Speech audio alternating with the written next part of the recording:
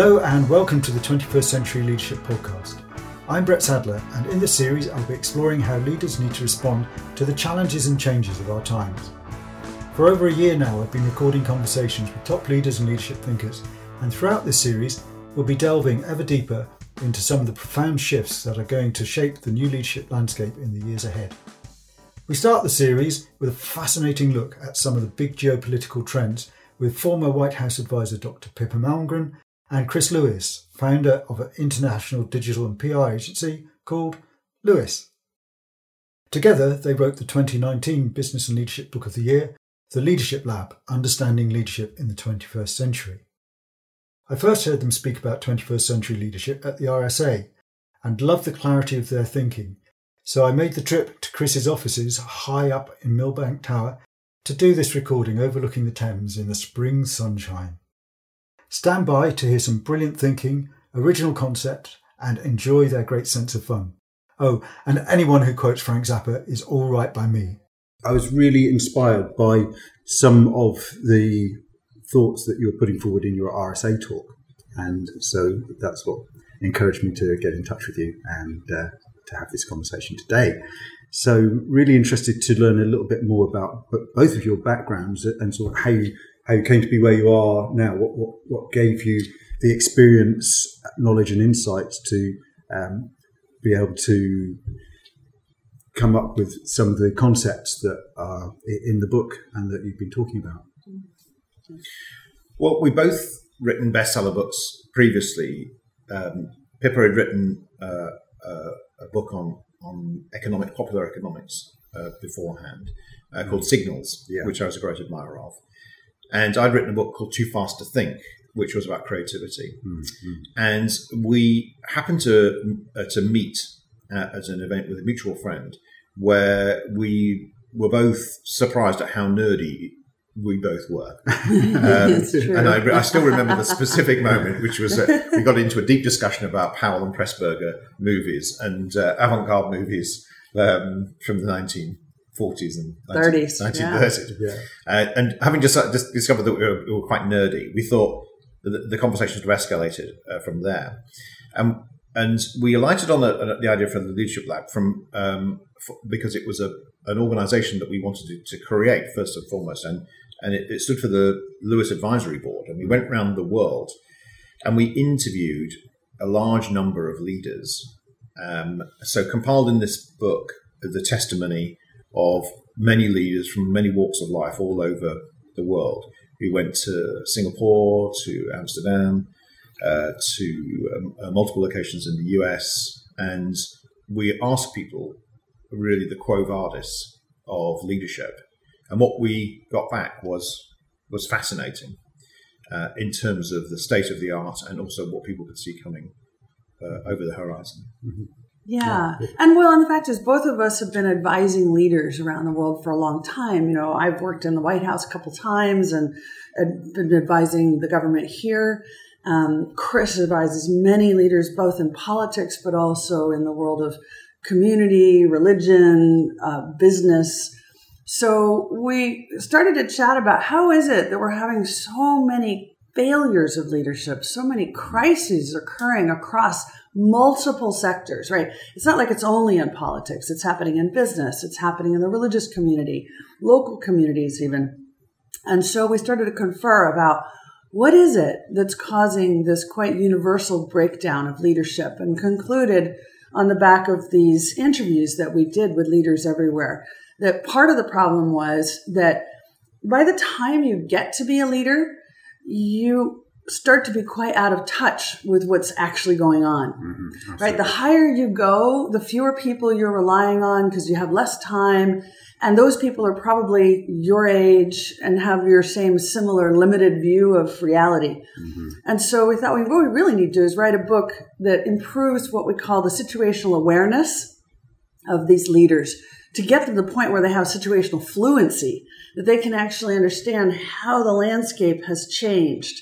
But in order to get there, we also discovered that there were certain skills that were lacking. So, for example, 20th century leaders, which is, our age bracket, people who are now in their 50s and 60s, which is the typical leadership bracket, They've been trained in a world where they've been told numbers are where the answer is. If you're more analytical, you will just dig deeper, and there the answer is somewhere in there.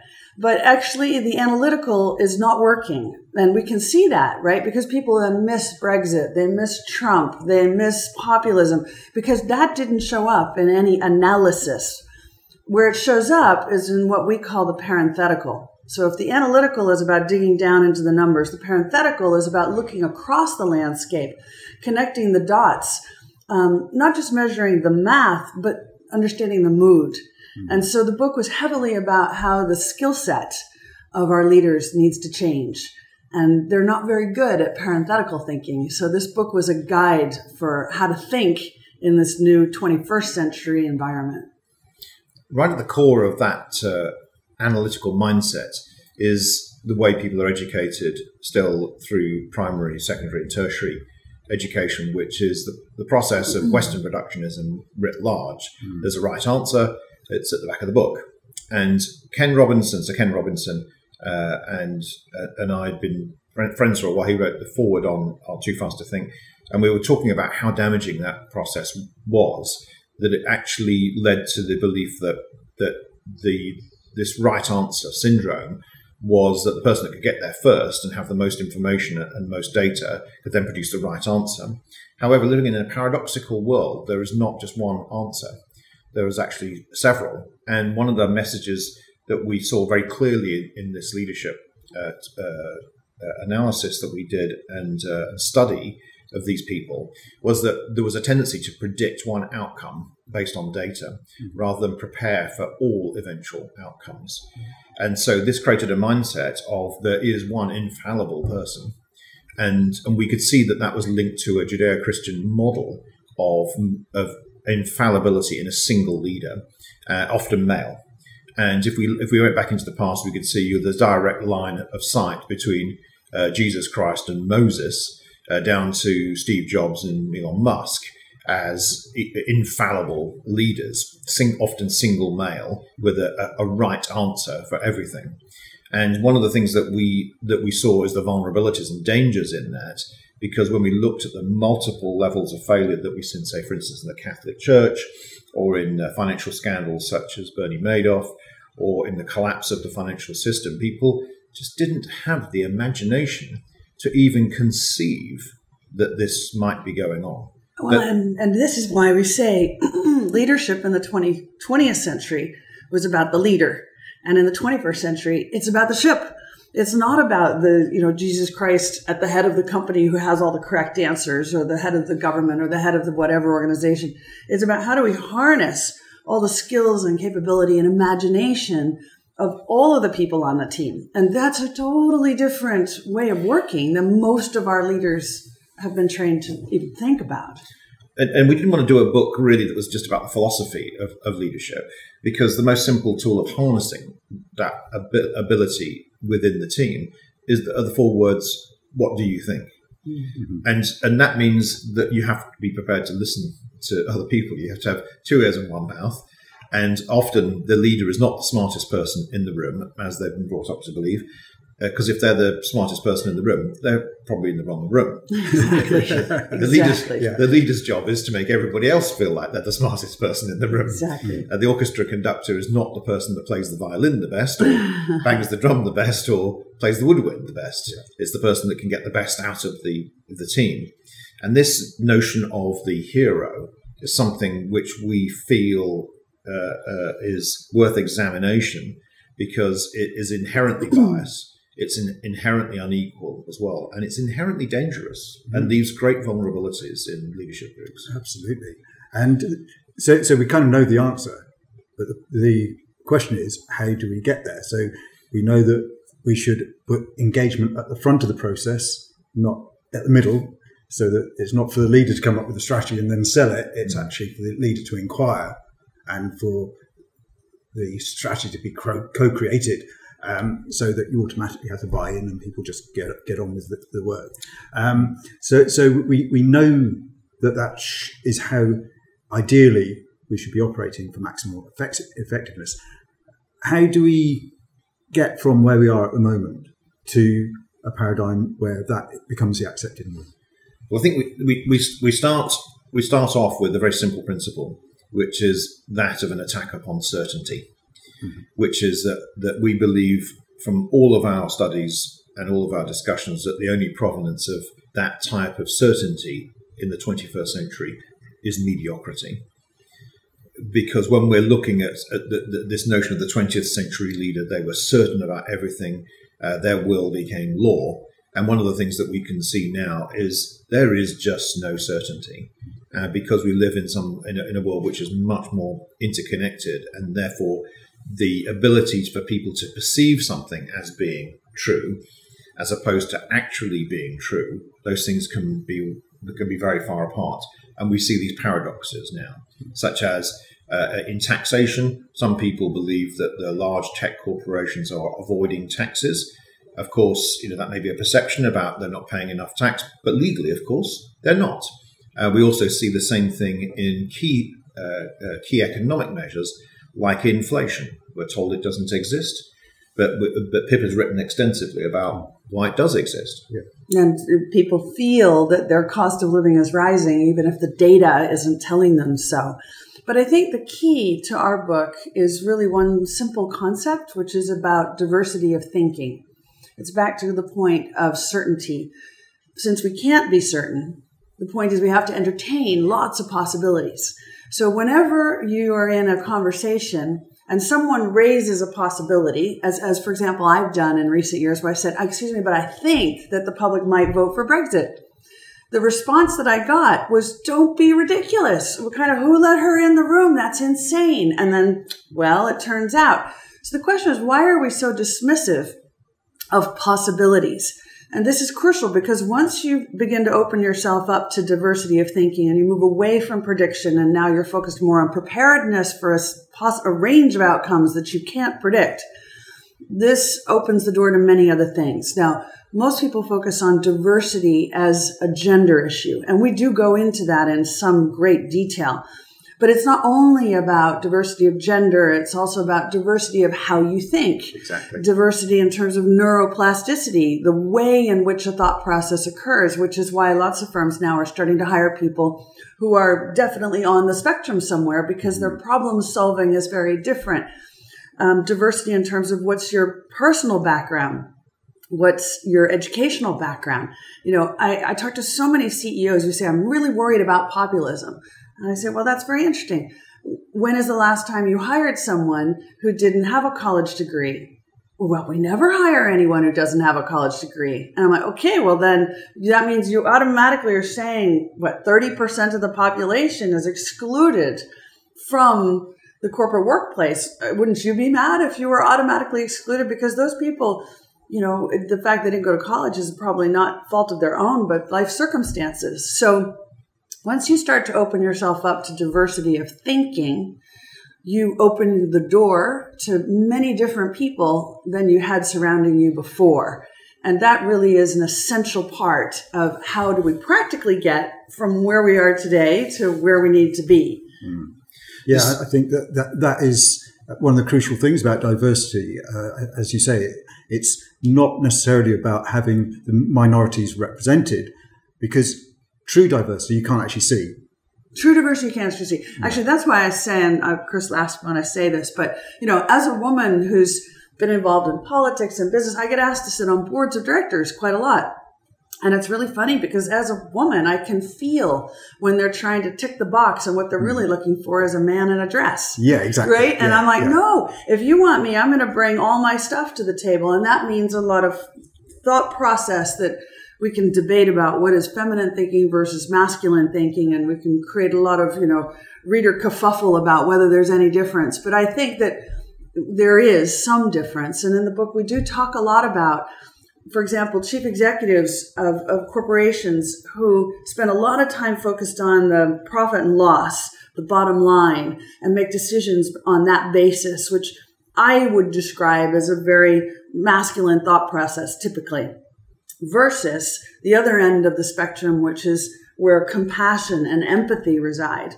And actually, true leaders, male or female, they're good at that too. And that's where brand value comes from, right? The trust in a brand of any kind, whether it's a company brand or a government brand, that comes from empathy and compassion. And what we really need are more leaders, both male and female, who can play that full keyboard instead of just chopsticks at one end of that keyboard, which is what we've had. Yeah.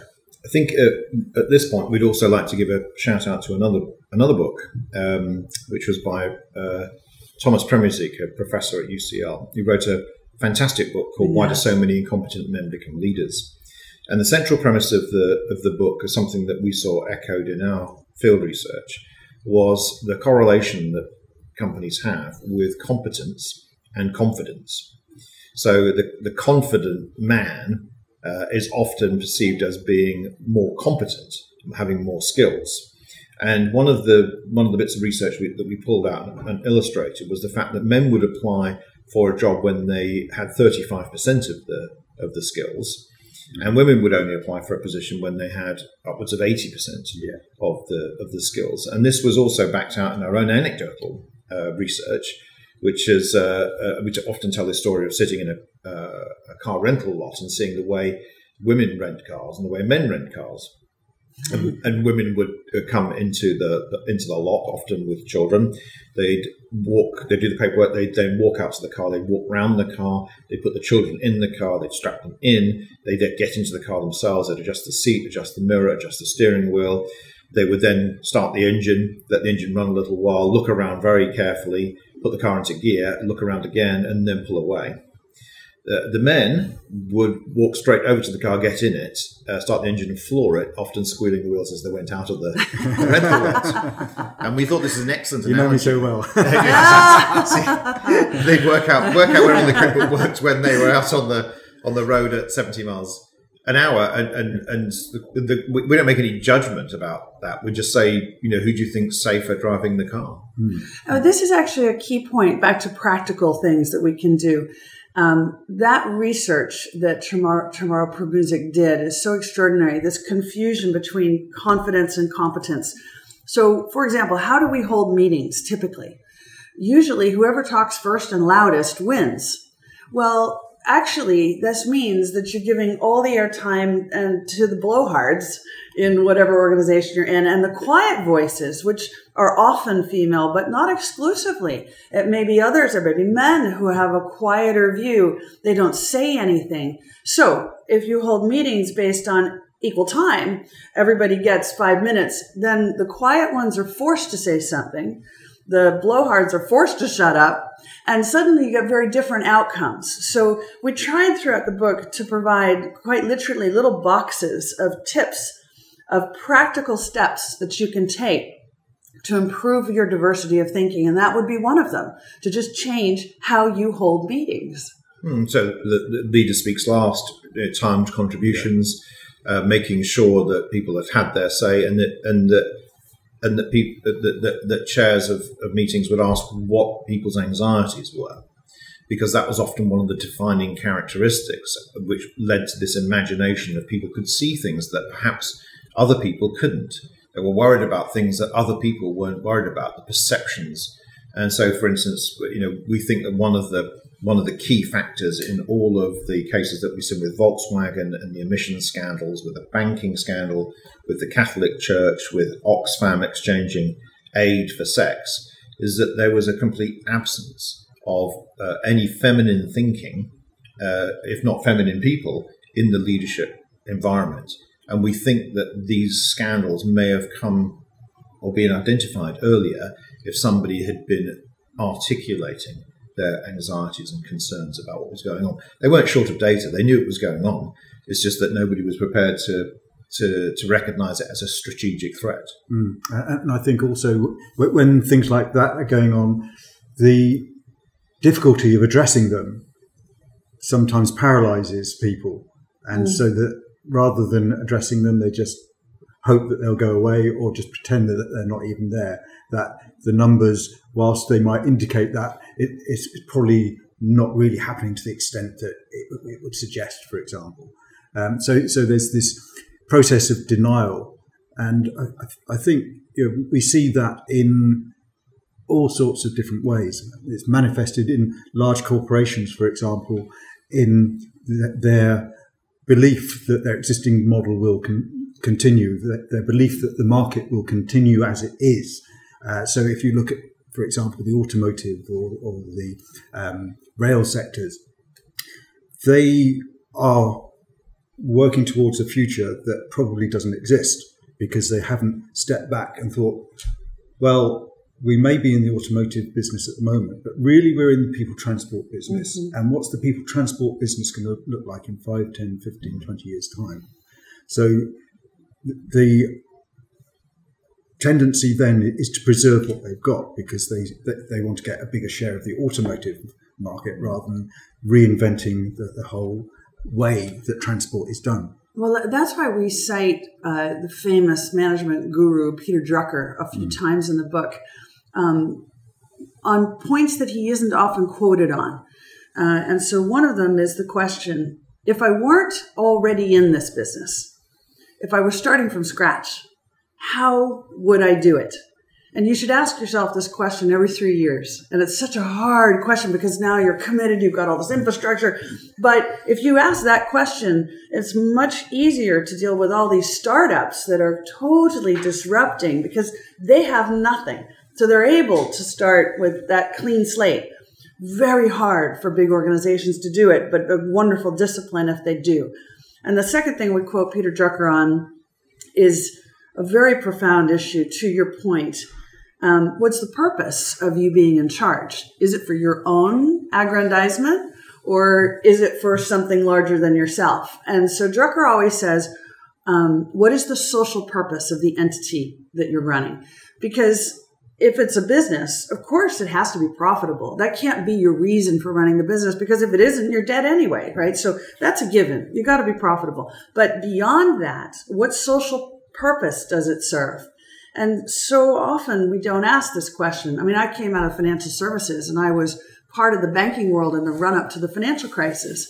And then and now, people in the banking world are not asking, what is the social function of the financial services industry? What part does it play in society? And without asking that question, they keep being like, wait, what? Why was anybody mad at us? Well, because your betting cost the whole society because we chose to socialize the losses and distribute them to the whole society while the financial services people got a bailout. And this creates an anger in society. So unless you can ask this question, then you're still clueless about what's going on.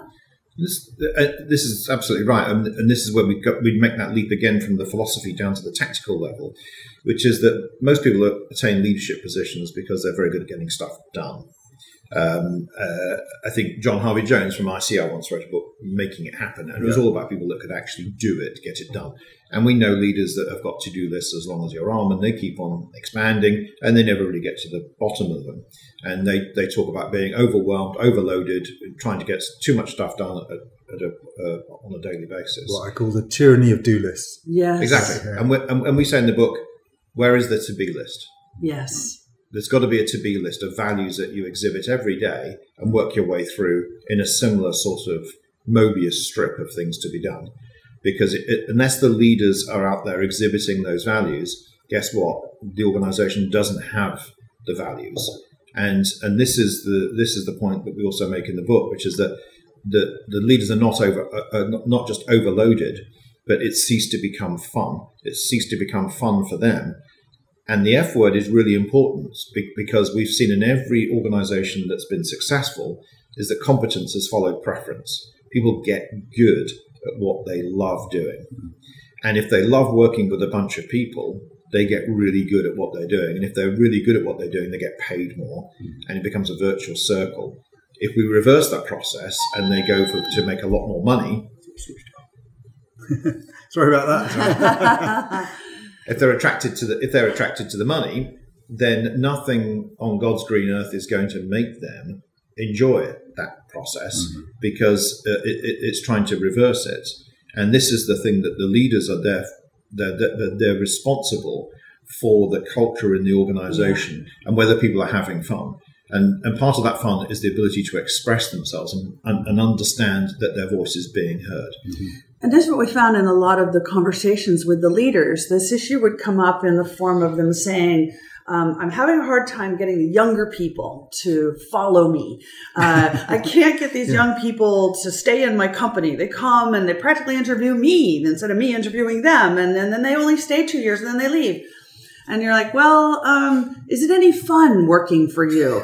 Maybe not, and if it's not fun, why are they there? And they're like, work, it's not supposed to be fun. And this is the problem, that you think it's not fun. It goes right back to education. I remember I was on a parent board at the local college, and one of the things I was saying about making the lessons more fun, and one of the others turned to me and said, "Fun? What's fun got to do with it? You're giving them false expectations. Life isn't fun. You shouldn't." Think about what? Think about the meaning sorry, of that. it is Life for me. Isn't fun. But it's a very interesting notion, this, because it's a very much a left brain response. It's part of the problem. And if you ask any of these leaders the $1 million question, which is, where are you and what are you doing when you get hit by your great epiphanies?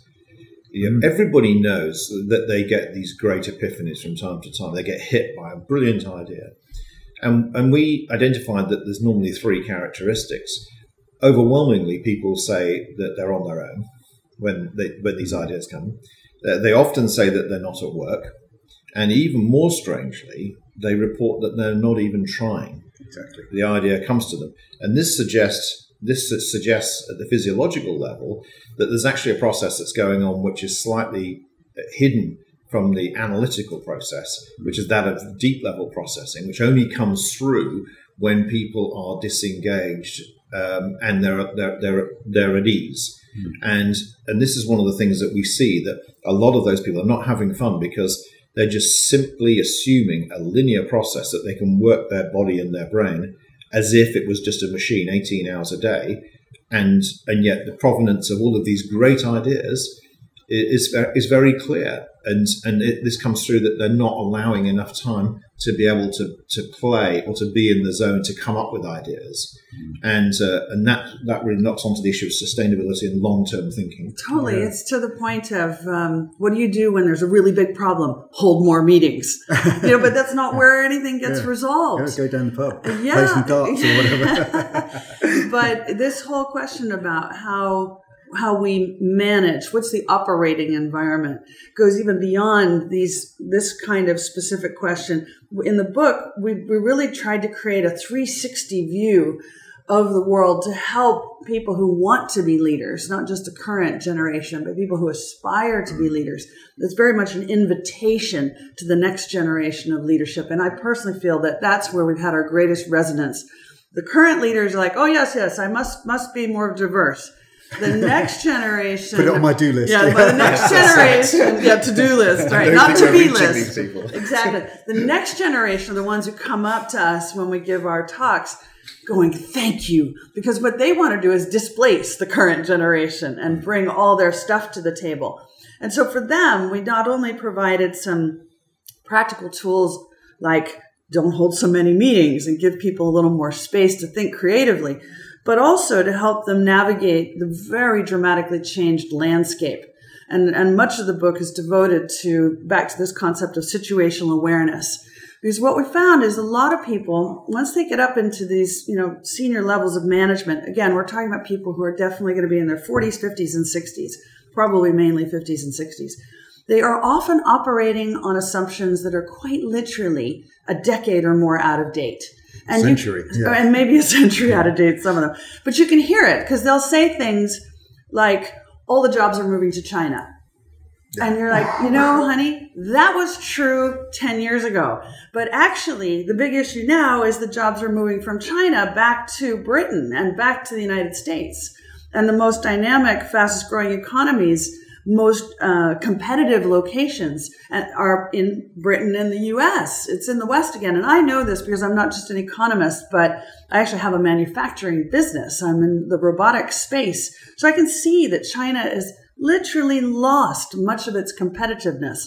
And this is partly why they're pursuing this thing called the Belt and Road Initiative, which is this massive infrastructure building project. They're building ports and airports and railway links and digital links all over the world, not just in Central Asia, but Africa, Latin America, Western Europe.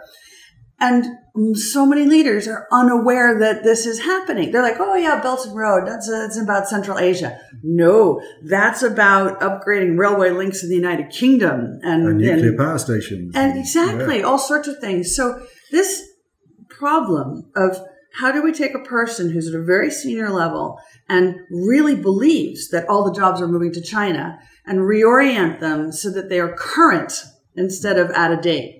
And that's really what the book serves as, is a guidepost to how to get current with reality. Yeah, I think that's really powerful, because when we do strategy work with clients, what we typically find is that they are trying to plan a route from where they are now to where they want to get to. But where they think they are now is actually nowhere near. Right, they're exactly. It's where they were. It's like, because, as you say, the compass leaders, is off. Their perception is based on when they were working directly with customers and within the market 20 years ago. So it's completely out of date. Well, that actually leads me to a concept we introduced in the book, which is a compass. And this is the problem. If you don't have a compass, you can't tell where are you. Mm-hmm. And so we introduced this idea based on a very ancient device called the Kythera mechanism. And it's a very interesting story. Basically, in 1902, 1903, there was a shipwreck found off the coast of a little island called Kythera in Greece. And the shipwreck, they brought up a whole lot of stuff, and amongst that was a whole bunch of gears and cogs. It was a mechanism. And they put it in a museum because nobody knew what it was. It was made of bronze. But it definitely dated, well prior to Christ and well prior to the Bronze Age, in fact. And in about 1962, a nuclear scientist from the U.S. was on vacation in Greece, and he passes the display and does a double take and realizes that this is a machine. And he starts to study it. And in about 5 years, he concludes that this is the first analog computer that was introduced before we even knew we had the capacity to make bronze. And what the machine did is it told you not only when the seasons would happen, when the next Olympic Games were on, when the summer solstice was coming, when you would have different, basically, astronomical and astrological events. Now, we think the first computer happened when Babbage introduced the jacquard weaving loom. This is 1,000 years later. And so we decided, this is important because what it sparks is this idea of imagination. That actually we may have the skills and capabilities to do things well beyond what we believe. And the Kythera mechanism gave us the opportunity to then talk about the new compass. And as Chris has described, it's kind of a quantum superpositioned environment where you can be both right and wrong at the same time. For example, with communications, everybody's much more connected and interconnected, and yet there's less conversation. So how is it you can be so connected and actually disconnected in the sense that you're not conversing anymore? Information is exchanging, but people feeling less connected simultaneously. And that's why we use that kind of metaphor of a compass to help us navigate in the new environment. Maybe you can elaborate a bit on the spokes on the compass. Yeah, I mean, one of the things that it flags up also is that, again, the paradox of the internet. The internet was supposed to be a place where 1,000 flowers could bloom, and yet it's become a place where there's no tall poppies. Mm-hmm. If somebody steps up with a really unusual idea, they can often be piled on because it's radically different. And the internet isn't something necessarily that encourages diversity. Mm.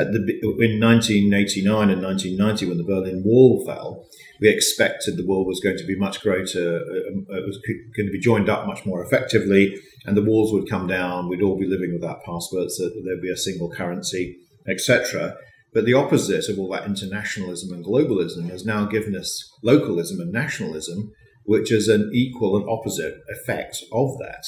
So in the Kythera, we talk about a light side set of effects. So one of the spokes is about how the internet is making things much more real time, much more efficient. You can swipe right and get a new date this evening. You can find out what the traffic is doing. You can trade stocks in real time. On the other side of that is a growing tide of anger where people expect the offline world to move at the same speed that the online world does. And unfortunately, the internet doesn't teach you patience. Making things even faster often erodes people's patience, and we're seeing massive knock-on effects to that in terms of record levels of attacks on nursing staff or traffic workers or teachers, anybody that's in the business of applying patience. Because now if you have patience, then you're a loser.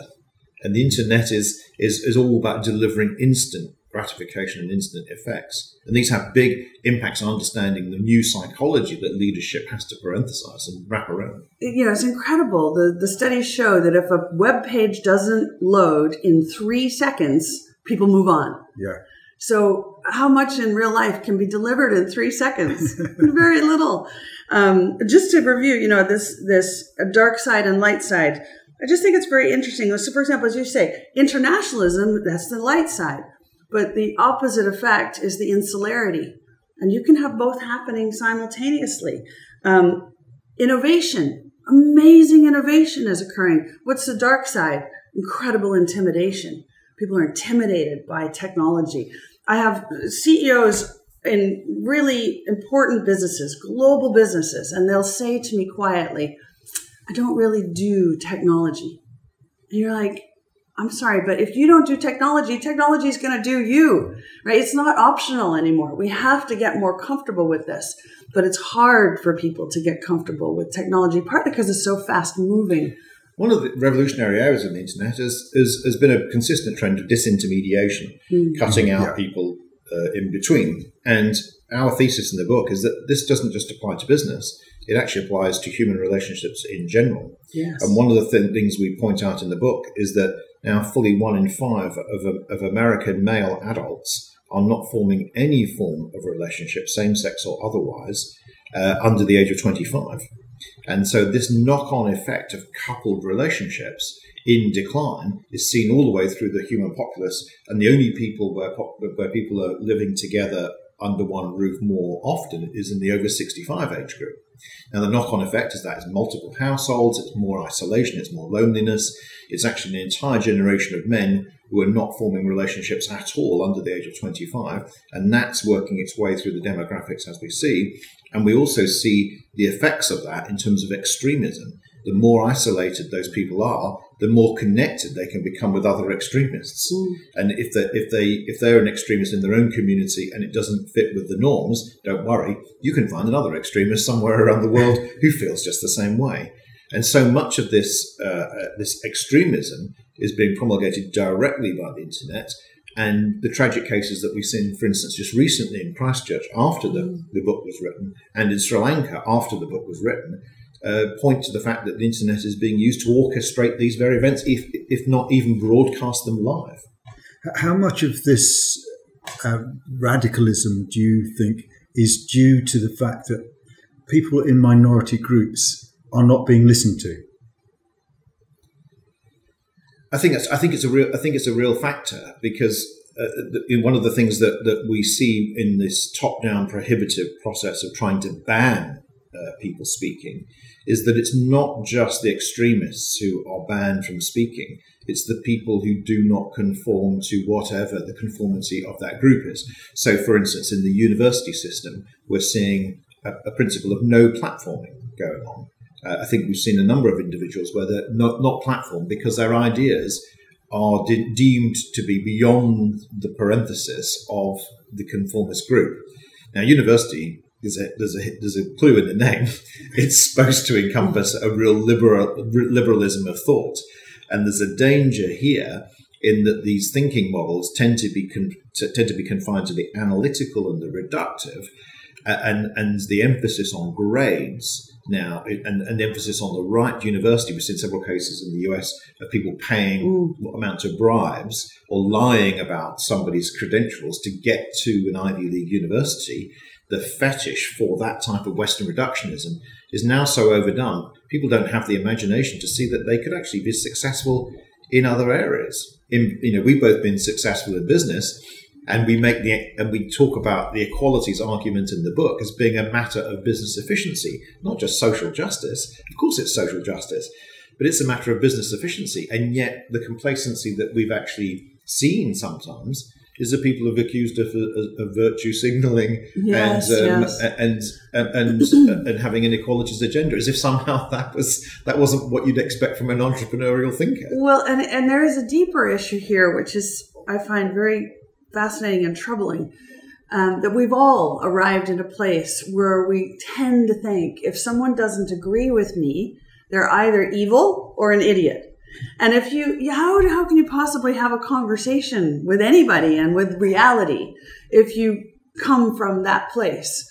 And this is, I think, a really big driver. But it comes back to imagination. And this is such a strong theme in our book. I love the quote from Mark Twain: "The eyes can't see clearly if the imagination is out of focus." And there's so little focus on how to build our imagination, how to envisage a different future, how to envisage a person's human potential, instead of assessing them on what are they like right now.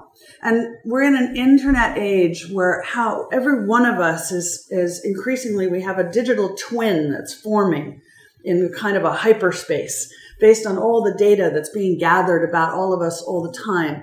And HR departments now look at you digitally before they meet you in person.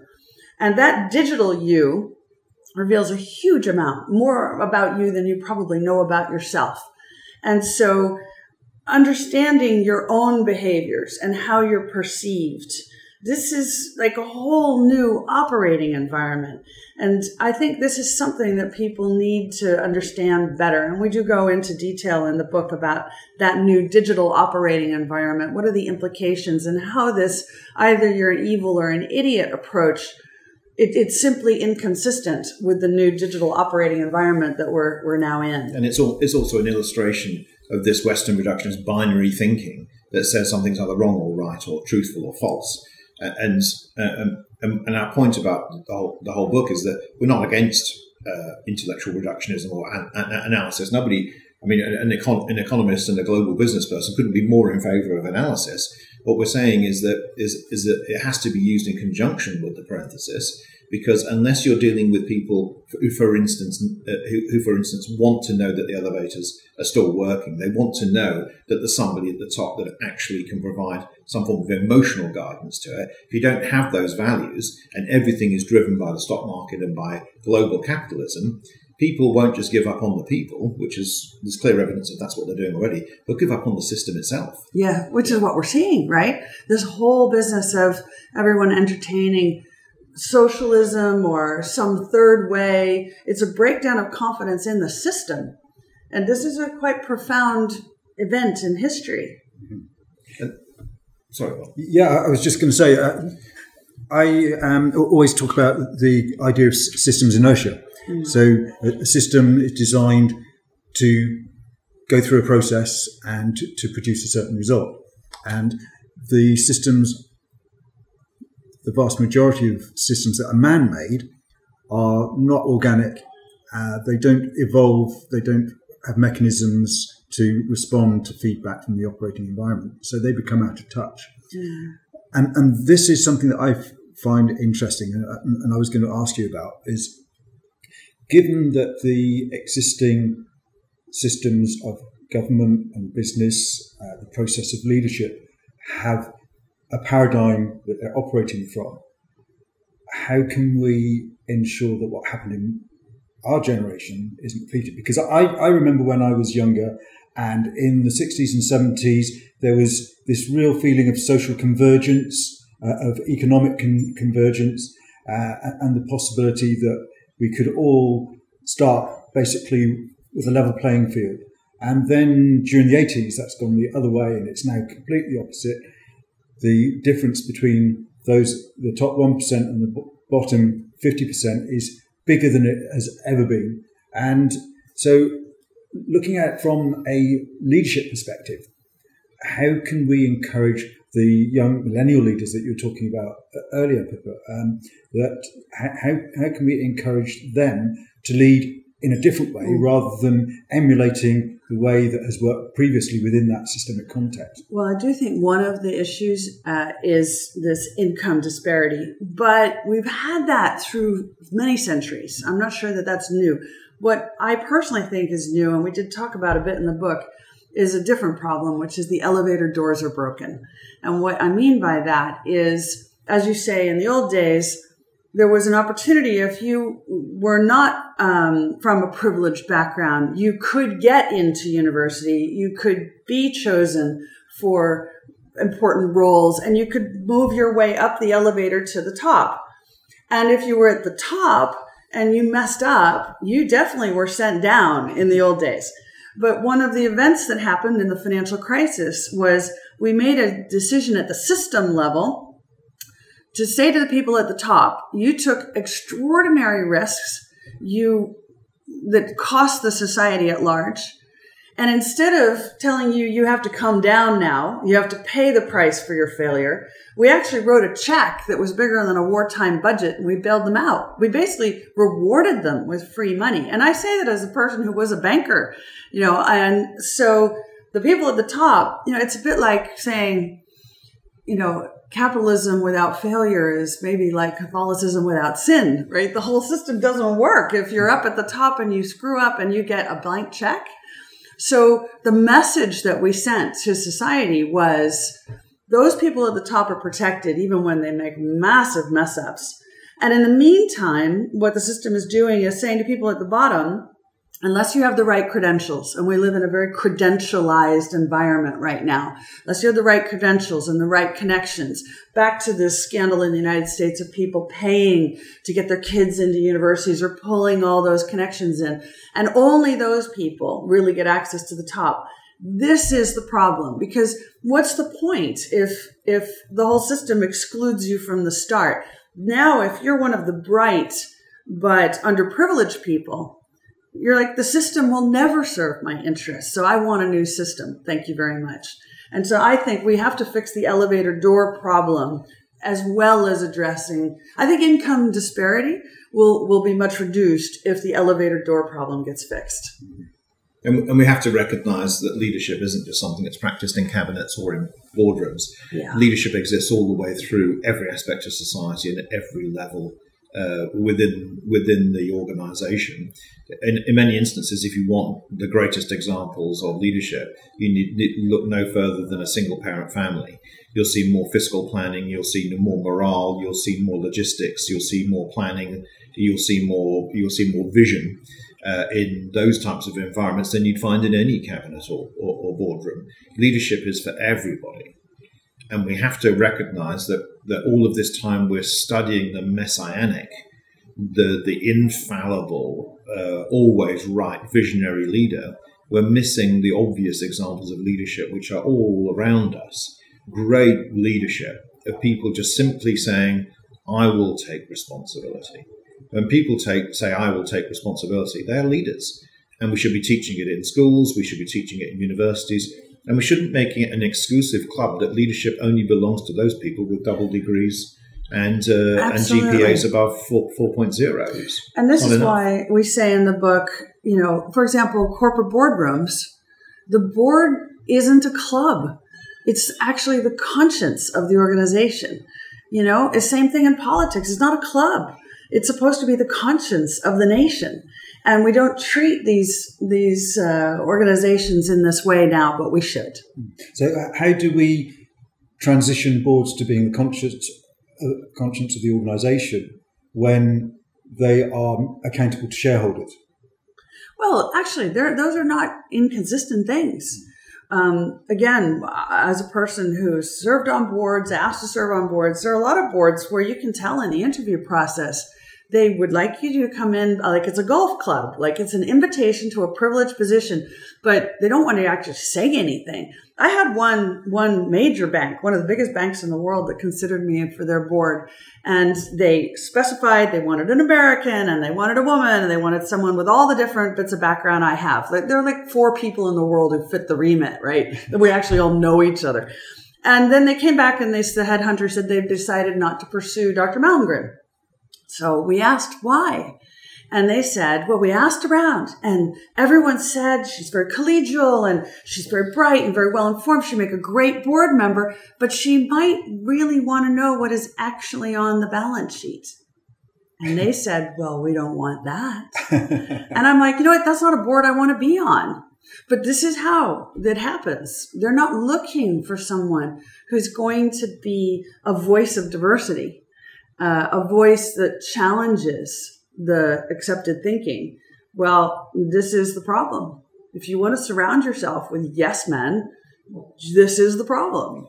Yeah, we also need to recognize that again, we go beyond the corporation, we go beyond the boardroom, because the fastest growing entrepreneurial group in America is single black female leaders. And the group with the least access to capital is single black female leaders. Mm-hmm. And in many instances, these people are not creating entrepreneurial businesses out of choice. They're doing it out of necessity because they can't get the flexibility in the workplace ordinarily. So these are the real innovators. It's necessity which is the mother of that invention. Mm-hmm. The other thing about the shareholders is that the message to those shareholders is, do you not care about the system? Do you not care that it might be your wife? It might be your husband, it might be your son or daughter or niece, it might be your family that's being discriminated against and underperforming because the leader hasn't asked them about their real potential. The leader's job is to find the potential in the team and in the individuals. And the money, the profits are a byproduct of that in the long term. For shareholders that don't recognize that, they will not sleep very well. They'll be looking at the similar sort of antics that we saw with the Apple share price, where it dropped 35% in 2 weeks, just before at the end of 2018. Because if your price is maintained just by confidence and no fundamentals alone, then it's all down to sentiment. And then you go full circle, which is, you can argue as much logic as you like around Apple share prices or tech share prices, but there is no doubt that the markets last week hit an all-time high for reasons which are not really connected to the fundamentals. Well, and a lot of business leaders, corporate CEOs, are increasingly resisting the short-termism that we've had and saying we're not going to work to quarterly performance anymore. We're going to set annual or 5-year targets and live with the consequences. And I think actually that's a great thing, that willingness to take the criticism in the short term in order to achieve a longer term vision. But what is that? That's leadership. That's bravery. That's a willingness to step away from how things are done right now to get to a better place. And I think the 5-year plan or vision should be based on what kind of organisation do we want to become, rather than what should our turnover be or whatever. Yeah. Because that is a consequence of taking the actions to become the kind of business you want to be. And I think what happens is when people focus on turnover, they start slipping back into incrementalism and trying to analyse it and say, well, where is this turnover going to come from? Who knows in 5 years' time what the market's going to be like? Far better to have an organisation that is structured to respond and take advantage of opportunity rather than have a rigid plan that boxes everybody in. It's about aligning customers and shareholders, right? Because, I mean, the idea that you serve the shareholders in the short term, but you sacrifice the trust of your customers, that's not sensible. But as you say, lots of companies have tried to do that. It's not working very well. Well, we have tried to put it as politely as we can. Were we polite? I think we weren't so polite in a lot of the book. Well, people are like, did you really say that? Well, the notion that somehow success is always correlated with size is rather tantamount to an admission that we've become overly male in our perception of success. That size, everything must be measured by better. Bigger, and size, everything being measured by quantity and not by or by quality. Yeah, and there's also a huge amount of ego involved as well. And I think when you look at the acquisition and mergers market, people pay vastly over the odds for the companies because they have the ego need to do that deal, and I'm going to get that company or whatever. It makes no sense financially. You're absolutely right, because the pressure sometimes on entrepreneurs, and often from other shareholder environments which are overwhelmingly male in their tendencies, is that you have to be seen to be doing something. If you've got all of this capital, you must do something with it. Mm-hmm. You either do something or you have buybacks and give it back to the shareholders, but you've got to be seen to do something. And our point is, maybe one of the assessment criteria is not just what you do, but what you actually are. Yeah. And to be clear, our book is not anti-leadership. It's anti-bad leadership. That there are ways of having really good leadership. But just being a leader is getting to the top is not enough. You need to turn the focus on yourself. What kind of leader are you? Where are you taking all these people who are following you? Is it a good place or off the edge of the cliff? Yeah. And I think still there's a lack of recognition. I mean, we can see it in things like even in the Me Too movement, where, the Harvey Weinsteins of this world are like, wait, what? Of course, this is how things have always been done. Like, not really even trying to say I didn't do that, but just as like, and there's still a lack of awareness of what isn't appropriate. I was recently in a conversation about this whole subject, and someone said to me, "Oh, no, but things are improving." And the issue of the President's Club came up. He said, "Well, things are improving." And I was like, the President's Club was only a year ago. Like, really? Things are improving? How long has the Me Too movement been going on? And a year ago, we're still having very, extraordinary events that there's a complete unawareness of how bad this is. So this is a thing. When we say we want good leadership, that means we got to get the leaders to understand what is the difference between good and bad. And a lot of them don't know. They literally don't know. And also, why are you still recognizing and going on about gender in key positions? So, for instance, overnight we heard that the new Secretary of State for Defence was Penny Mordaunt, has been appointed as Penny Mordaunt, who wrote the foreword to the book. And yet, all of the news has been she's the first female defence secretary, isn't it wonderful, etc. Well, maybe she should talk about she's the first reservist that's taken that position. So she's a serving military officer in the Navy. Maybe that's a more salient feature than the fact that she has gender attributes, which has got her the job. Yeah. And so it's almost being said with surprise, as if that's some form of progress rather than an echo of the same patronisation. And the press coverage you can always guarantee of senior female leaderships, particularly in a political environment, is, for instance, always full length. So the report of the speech may begin wearing an Armani suit. Yes. So and so said this. That would never be reported of a male leader. And the point that we're making here is not that we don't applaud the progress that's going on. It's just that there is still such a great deal of complacency around it, and we are ambitious and anxious and impatient to get to the stage where we're making the best of the people that we've got. And at the top, if you have those types of ladder climbers, they tend to look after the rungs. They tend to want to see other people with potential. And one of the great things that we see around the world is that these organizations have enormous convening power. They have convening power to change society. Yes.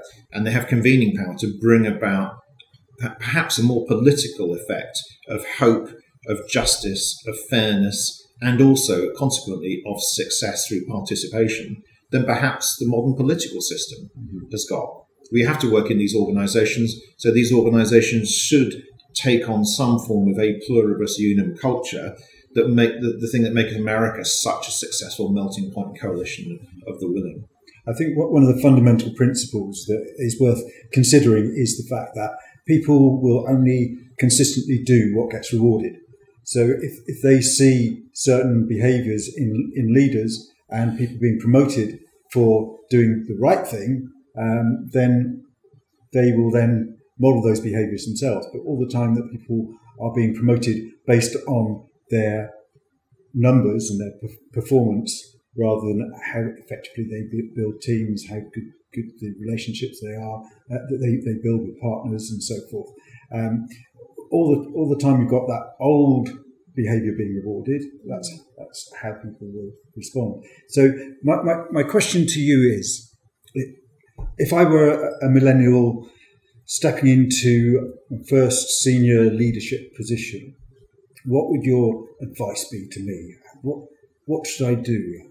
Read this book. Okay. Really, seriously, read this book. It's not just us that's saying it. It's now become Business Book of the Year and Leadership Book of the Year. Exactly. As well. We just won this amazing series of awards. I didn't realise that. That was it was Business Book of the Year from the BBA, and also Leadership Book of the Year. And we were surprised because we thought, coming up with some of these ideas, we were kind of joining the dots, and it's difficult to organise it in a Western productionist style because the whole point is you need to join the and dots. be holistic. Exactly. In answer to your question, it's not a dress rehearsal. This, and you don't come this way again. And so my advice to them is this is supposed to be fun, and it's not supposed to be an ordeal. And if you're having fun and it's not an ordeal, then maybe the people around you will have fun and it won't be an ordeal for them. And maybe they'll get good at what they do. And the other thing about it is that if they're having fun in what they're doing, they'll bear the stress much more easily. They'll make better decisions. More people will come to them if they see a problem. And we see that the most accessible leaders, the ones that appear to have the most time and having the most fun, not the ones with the longest to-do list who have the most beetled brow, those are the ones that hear people saying, iceberg dead ahead, boss. Yes. Yeah. Well, I actually write about the Titanic and the butterfly, and the Titanic factor is very much about not looking at the iceberg and not listening to the people that are pointing out the iceberg. And I think that if we view our systems as icebergs, unless we actually look at our systems and examine them and repurpose them, then we will actually end up sinking. So that to me is the fundamental requirement of the millennial generation, is to redesign the systems that we have accepted in our generation from our predecessors. For them, don't accept what we've done. You've got to do better. Well, the Titanic was itself an apogee of the largest moving object on Earth. And they wanted to get across the Atlantic in the shortest possible time for that, and the grandest possible time. Again, very masculine superlatives. I want to be the fastest. I want to be the biggest. Exactly. But interestingly, the thinking that put Neil Armstrong on the moon was very much that of real imagination to plan for every available scenario. And we talk about this at the tactical level. If you look at a female that goes out with children, they have a handbag. If you look into that handbag, you can see the contingency plan on a tactical basis. Exactly. There is normally a 3-stage ladder, a 17-course meal, and a Volkswagen Beetle in there just in case, in an enormous Gladstone bag. But I love, you're right about the NASA thing, and I think this film that came out, Hidden Figures, is so interesting because what Neil Armstrong said in that crucial moment when they weren't sure that they could get the spacecraft back to Earth, and his life depended on this. And he turned to what they called the computers in those days, which were Black women who were such mathematical geniuses that they did all the computations. And he said, I'm not going up there until, I can't remember, I think it was Catherine Mansfield, who they've now named a wing of NASA after. And said, I'm not going until she says. And the empowerment of not just her, but this idea of a diversity. I want not who is the appropriate person, who's the head of calculation math here. I want the person who's best at this. And that happened to be her. And that's the world we need to be in, where we're focused on the right outcome. We want the performance, and we want to get the best out of everyone to get there, not the people designated as the appropriate ones, but the ones who have the gifts. I think the questions here are, if what we're told is true, that by getting a master's degree and getting a PhD is going to make you such a profoundly skilled analyst and be the success of your life and your career and lead to all possible forms of contentment. Why aren't modern organizations dominated by those people at the board level? Yes. Why is it that so many experienced boardrooms value the skill of the team rather than just the individual with the most profound skills? We've all seen people who are profoundly skilled who are unable to either give credit to the teams that they represent or even to bring those teams together in a common cause. And if there's anything that we most require from our leaders now, whether it's in business or in politics, any walk of life, it's, for God's sake, look at the things that unify us, bring us together again. Inclusiveness. Yeah. Yes. Yeah. Not just ticking the box of diversity, but genuine inclusiveness. And one of the things which I find really fascinating is actually searching out the dissenters, finding people who disagree with me and trying to understand their perspective. Totally. Then this comes up in other ways too. Again, as a woman, I know there's a huge amount of discussion about mentors, right? Everybody talks about you need a mentor. And there's a big debate about whether this is actually patronizing to women, that they need some male mentor. I'm interested in a different concept, which is tormentors.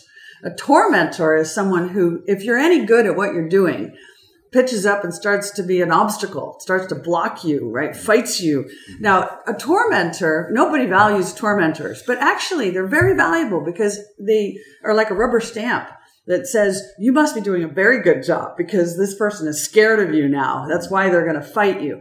And actually, we have to face the tormentor and fight the battle and win. So this is another version of this same idea of don't just look for the people who are aligned with you. Look for the diversity of opinion, the people who hate you, the people who are giving you a story that you're like, I don't like this story. I don't want to hear these facts.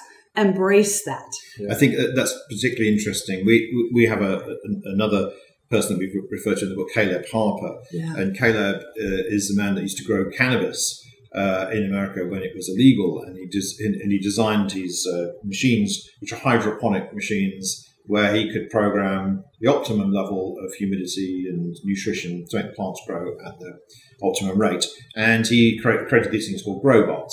And he made all of the code open source, and it was very disruptive, very imaginative, very disruptive, and he did very well out of it. And then somebody came along and said, hey, I can give you my open source code for carrots, or for lettuce, or for broccoli. And before he knew it, he then had an urban farming movement around the world where people were growing their own vegetables perfectly legitimately. And now he's the head of a vast movement of people who are interested in using technology in order to effectively create their own vegetables upon other people's coding. Now, one of the things that we see quite often, particularly in places where innovation really thrives, is that these people who might be initially perceived to be beyond the pale, disruptive people, awkward people, noisy people, people who are just not following the crowd and they're difficult to manage. Every organization says we want entrepreneurial flair. But those people that are out there, those people that are chalking the streets and bringing plot plants to Waterloo Bridge and saying it's the Extinction Rebellion, those people are being classified as being beyond the pale, and what do they know? Why don't they get a job? All this sort of stuff. For God's sake, those are the people that are actually right in the vanguard of the movements which will become assimilated. And they'll be the climate change entrepreneurs. They'll be the people that sequester carbon. They'll be the people that come up with a solution. I love on this subject Frank Zappa. Frank Zappa put it beautifully, and he said, progress comes from deviating from the norm. You can't get progress unless you deviate from the norm. So this whole business of appreciating what we might call a deviant, right? The people who deviate from the norm, and I try to all the time in the work I do, I really do. I try to totally deviate from the norm. I'm manufacturing commercial drones, And we do things, people go, why have you done it that way? That's not the way it's done. And we said, because it works better, right? And this is really important. One of the things we talk a lot about in the book is what's happening in China with their social credit system, where they actually give every person a score based on their level of social compliance. And I fear that they're going to lose the competitiveness of that economy, because you can't ask people to be fully in alignment with appropriate behavior. Oh, but when you go to work, we want you to be really imaginative and creative and deviate from the norm. No, deviation from the norm is a way, as Chris said, that's about being, right? That's not a to-do list thing. That's a be. Are you a person that challenges the conventional wisdom? And we want those people. All profits are derived from dissent. Yes. Yeah. Okay. So just one thing before we finish. Pippa, you predicted the global financial crisis. You predicted Trump becoming president of the US. You predicted Brexit. What next? Number of things. And by the way, when I say, unpredictability is a good one. And when I say predict, it's really interesting. I always think in terms of probabilities, right? And I saw the probabilities of those things rising and rising and rising. So I was prepared for the possibility. And when we got close, it was clear that actually, yes. So it's really important, this difference between prediction and preparedness. My preparedness approach allowed me to capture those things. But I have to say, going forward, here's one. Everyone I talk to is preparing for a meltdown. They're expecting the stock markets to collapse, the world economy to fall apart. I have the opposite view. And I don't mean to be binary about it, but I do think we should be more prepared for the possibility of a melt up, that actually we're at the beginning of what is going to be bigger than the Industrial Revolution, that the speed and pace of technological change is so profound. And most people are worrying, will I have a job? Robotics and automation are going to replace my work. They may, but the nature of your work is going to change, and probably in a very good way. Probably you're going to be able to do things that you were never able to do before. So instead of being worried about losing the past, we should be focused on being prepared for the future. So I'm incredibly optimistic. I actually just gave a speech last night for the Sunday Times top 200 tech companies. And, I say to that audience, don't prepare for a slowdown and how you're going to handle firing half your people, which is what they're all thinking about. I said, I think you should be thinking about how the heck are you going to keep up? I mean, even here in London, people complain, we're in a bit of a slow period. I'm like, yeah, but you can't cross London in a taxi in less than an hour. You can't get a reservation in a good restaurant anymore because they're all booked. Imagine when things pick up, right? There's not enough capacity. So again, this sounds like it's way out of the market view, but that's my prediction, is actually we are going to be working in a much more interesting way, doing cooler, newer things, and more of it going forward. You know what? I think you've hit the nail on the head, because I used to be quite involved in the sustainability movement, and I kind of stepped away from all that because the messaging was so much about cutting back and having less. And as human beings, we are hardwired to avoid that. So we're never going to buy into a future that means having less, avoiding doing things that we actually enjoy doing for the sake of the planet. We need to create a rich and vibrant future that works for everyone. We need a world that has abundance, not scarcity. Exactly. Yeah. Fantastic. So on that optimistic note, thank you very much, Pippa and Chris. It's been an absolute pleasure. Really enjoyed it. And we could go on all day, I'm sure. Thanks. Thank you. Well, wasn't that an amazing introduction to the series? I particularly like the idea that 21st century leadership is less about the leader and more about the ship. And there were so many other gems in there too. If you'd like to find out more, buy a copy of their book, The Leadership Lab. It's a fascinating read. Then there's also Chris's book, Too Fast to Think, and Pippa's book, Signals, if you'd like to check them out. Now let's look ahead to next time, where I'll be discussing how to lead an organisation that has an average employee age of only 28, with the UK chair of PwC, Kevin Ellis. And we'll be exploring the role of leadership in the fourth industrial revolution. With around 250,000 employees worldwide, you would expect PwC to have their finger on the pulse. You won't be disappointed.